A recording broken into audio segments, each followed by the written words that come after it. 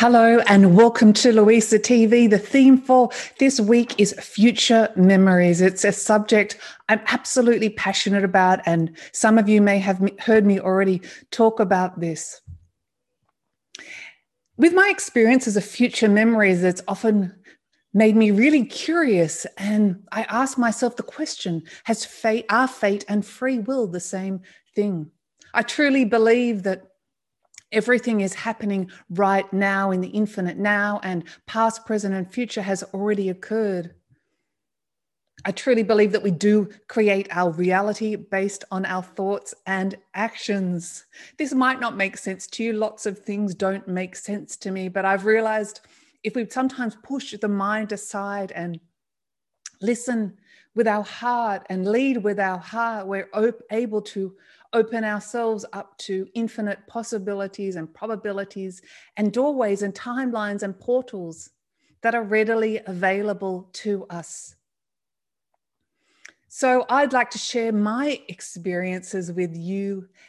So what are future memories? Well, future memories in my experiences are a lived experience. And I've realized more and more that I'm actually living them right now. They're not a premonition. They're not a whimsical fancy. They're very, very real. Sometimes almost realer than my current consciousness as Louisa that I'm talking to you now. They're not a past life. I've lived many of those, but the Louisa, the consciousness that I recognize as myself, is in these future memories. I'm experiencing this. Again, I say I truly believe that the past, present, and future has already happened. I don't believe time is linear as we have been taught to believe. Your birth is at some place in space-time, and your eventual death is a place in space-time that will occur. If we look above from the universe and we look at our lives, they are just pinpoints in space-time. And we only perceive them as linear through our consciousness and what we've been taught to believe. But I ask you the question, if you can remember your past, why can't you remember your future? So my future memories first occurred in 2018, which was quite a while ago now. And I was thinking about how I was going to explain it today. They come as visual images in my mind, much like a movie, but very, very real. And it first happened when I was walking through a very large park. I wasn't thinking about too much. I was really appreciating the beautiful large ficus fig trees. And I think I was listening to music. And all of a sudden I was transported to a car. I knew the car was black. We were traveling very fast. It was dark outside, and I looked ahead. It looked like a highway, and I could see the car lights shining on the road. And I looked to my left, and I saw a man driving the car. And I thought, oh my God, I'm being abducted. It was that real.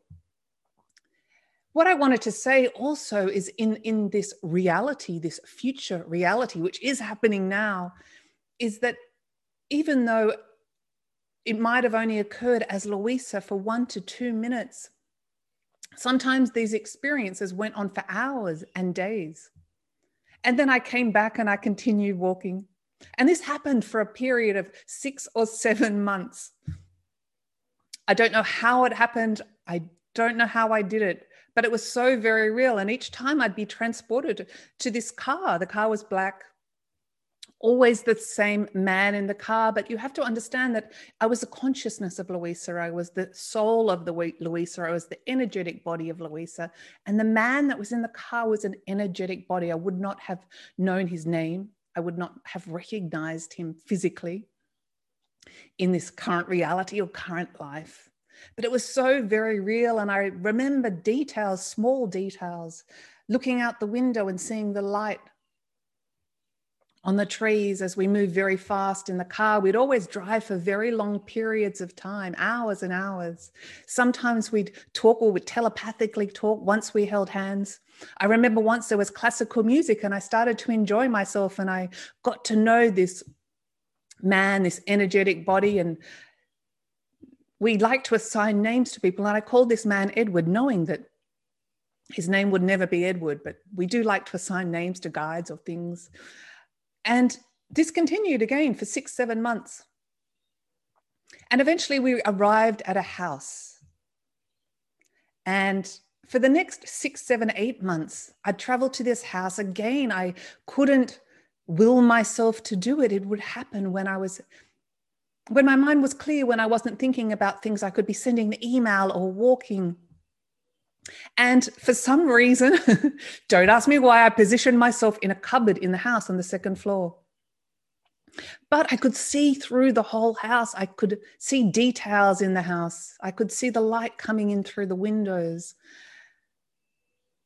It was very, very real. I liken it to, those movies where you see soldiers walking at night with the infrared cameras. It was similar to that. So I could see energetic bodies. I could see people in the house. And I saw this man over and over again. It kept playing every time I was transported to this house. He'd be opening all the cupboards looking for me and calling me. And I tried to call out to him, but he didn't hear me. He didn't recognize me. Again, this man I called Edward was an energetic body. I knew he was a male, and he was energy. He was consciousness. But at the same time, I knew he was very, very real. So eventually, one day I was positioned high in the cupboard as my soul, still able to travel throughout the whole house. And Edward walked into the cupboard and looked at me. And we saw each other and we locked eyes. Well, if souls or consciousness could lock eyes, we did. And from that point on, I knew that I would find Edward in my reality as Louisa, someday in what we term as the future, even though it was happening right now. From after that moment, once we'd locked eyes, every time I was taken back to the house, Edward would be sleeping, always sleeping. And I'd go to Edward, and I don't know why I did this. I was just compelled to do it. I did it. I would kiss him on the cheek and I'd say, Edward, come and find me. He was still asleep, and I'd curl up to him and go to sleep. This happened again, random times. I couldn't will myself to do this over a period of, again, 6, 7, or 8 months. And I realize now that I've become familiar with this energy, this vibration of this person. I'm still trying to work out in the whole bigger picture of why, but it's opened me up to multidimensionality and doors of consciousness and portals of timelines, that strange things have happened that I'll talk about in another episode, but somehow our worlds have collided. So in May 2020, I received an email from a man, and I want to say thank you to all of you who send me beautiful emails, and I answer all of them if I can. And some of you I correspond quite frequently with, and I thank you so much. And you know who you are. So I received an email from a man saying, I have a story I'd like to tell you. Can we meet on Zoom in a week? And perhaps I can help you with your quest. And I thought about it, and I thought, how rude. I'm not on a quest. Do I look like I'm on kind of a quest? And I'm too busy to meet you on Zoom. But then I believe in synchronicities. And that day I had done an interview with Diana Durham, The Quest for the Holy Grail. And the quest for the Holy Grail is the quest for the meaning of it all, the golden chalice, the completeness of universal truths, which is love, the fundamental truth of love. And I decided to meet on Zoom. So I agreed to meet him on Zoom a week later. That night, I didn't sleep all night. And I woke up the next morning and I thought, what's wrong with you, Louisa? And I thought, well, maybe I shouldn't meet him. Maybe he's a negative person. Maybe there's something wrong. And I asked all these questions. I asked my guides the questions, or higher self, higher consciousness, call it what you will. And sometimes I'm a bit slow and they actually give me the question to ask. And I asked the most stupid question of all. And I said, is this man Edward? And the answer came back as yes. And I still remember saying, oh my God, it can't be Edward. I'm not ready for this. And of course, I always ask for validation. And yes, sometimes I don't trust myself. And I asked about another 20 or 30 times, and it kept coming back as yes. That week, I hardly slept or ate all week. And the day of our planned Zoom meeting that morning, I woke up and I was given a message by his soul.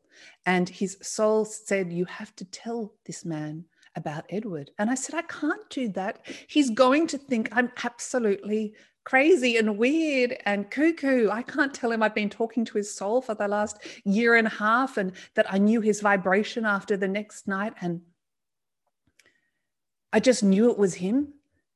And they said, Louisa, his soul said, Louisa, it's up to you, but you've got a choice to choose love or fear. And I thought all that day. I remember sitting at the beach that afternoon before our Zoom meeting that evening, and I was sitting on the beach contemplating a nervous wreck, and I thought, how can I do this? I call myself the passion ambassador. I preach this. How can I not speak my truth? And it doesn't matter what he was to say. It doesn't matter if he thought I was crazy. This is what I truly believe. This is reality to me. This is my truth. And I don't know how it happened. I don't know how I achieved it, but it has happened. And I decided to choose love. So we had the conversation. And at the end of the conversation, I said, this is going to sound really weird, but I've got something to tell you. And I told him, and he actually said, that's the most amazing thing anyone's ever said to me. And if we could meet, we would, but due to the current climate, the global climate, there's strict international travel restrictions. So we actually haven't met. During this whole period, which has made me realize more and more everything is happening in the infinite now. A few weeks after first meeting Edward, and we do speak on the phone all the time, I realized that everything is happening in divine timing. If we didn't have this time to get to know each other as friends, and we are really good friends, he's kind of like one of my best friends. I might have run, you wouldn't know this about me, but it's quite hard to get to know me. I don't trust people that well, and it's kind of easy to speak pieces of your heart over the phone than in person. So a few weeks after this, I did have an incredible experience, and I now know what it is like coming into our humanness, pre-birth. Edward is 4 years older than me, and I did not know this at the time. I had this vision, and it was very, very clear. When these things happen to me, I know it's not just a thought, wishful thinking, because it's so, so clear. There's a different vibration to it. And I had this vision. We were sitting in a dark, infinite void. And people have talked about this in their near-death experiences as it's the first place they go to, almost like a resting place. And everything was expansive, but we could still see, well, we didn't have eyes. We were two consciousnesses, two souls. But I remember us, and it's hard sometimes to put these experiences into words. We were talking like children and laughing and giggling. And Edward kissed me on the cheek and he said, come and find me. And then he jumped.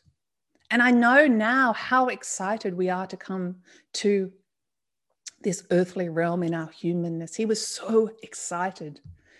And the next thing I know that I was above the hospital bed watching his birth. And I do know that I was his guide or spirit guide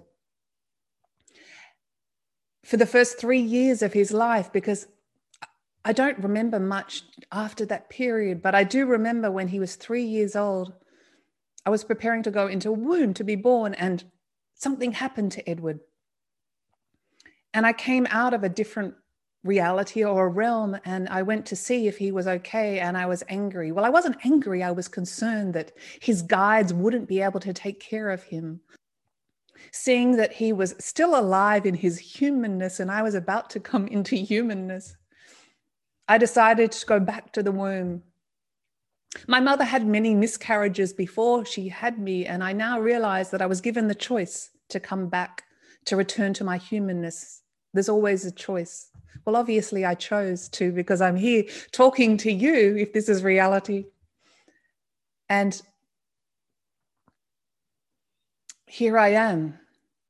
And I asked Edward this. I said, I'm just wondering, when you were a baby, when you were 3 years old, when you were a child, did you nearly die? And he said, yes, I did. And I thought, oh my God, now I'm going to have to tell you another weird, bizarre, utterly true story. So something happened to me 3 weeks ago, and it made me understand what it's like to be a consciousness. Again, Edward is 4 years older than me. And I had a very real vision that was happening now. It was so clear, and they're different from wishful thinkings. This was very, very real. I won't go into great detail about it now. I'll save that for another episode. But Edward was a baby, 3 to 6 months old. And I don't know his exact age. He wasn't crawling yet. And he was unhappy for some reason. And I understand now how the veil closes. We call it the veil, the unremembering of the essence, the wholeness of who we are. Aloisa was still my wholeness. I was a soul. I was an energetic being. I was consciousness. And I remember looking over his cot, and it was the last time he would be able to communicate with me. I knew this. Prior to that, we could have open communication, but the veil had closed. I liken it a bit to having a family member with Alzheimer's or dementia. You know that soon they'll forget who they are. The other thing I've realized briefly is about earth energies, and I'm really interested. It's something else I'm passionate about now. Oh my gosh, I'm digressing here, but I realize now we can't transport ourselves anywhere unless we know the vibration of the person or the place. We can't experience that unless we have known them before or in the future. If we can't travel to a place unless we've been there in the past or in the future. So they're my interesting future memories and past memories that are really all happening right now. Again, it's like a mental time travel, and you all have this capability. Sometimes when you open your heart more and believe in the nonsensical, and if you believe in magic, then you can bring miracles into form. I've learnt from all these experiences to trust and surrender to a vision that I can't fully see, knowing that the universe is always working out for me, and this is my ultimate freedom. I've learnt that great changes can happen in our life with joy as opposed to suffering, and I always choose joy from now on. I also know that we do create our reality based on the actions and thoughts we choose right now, right now. One of the purposes of life is fun, and hey, you've got to play, but the fundamental meaning of it all is love. We come from love, and through the joys and sorrows of life, we will eventually return to love. And in each moment, we have the opportunity through connection, primarily the connection with ourselves and the connection with others, to explore greater depths of love. So I hope you enjoyed my experiences today. And I've got a surprise. Edward will be interviewing me for a Passion Harvest episode to be released in the next few weeks. I have no idea the questions he's going to ask me, but I'll be as open and honest as always. This is going to be a really exciting episode. So thank you so much for listening to me today. Much love. Bye for now.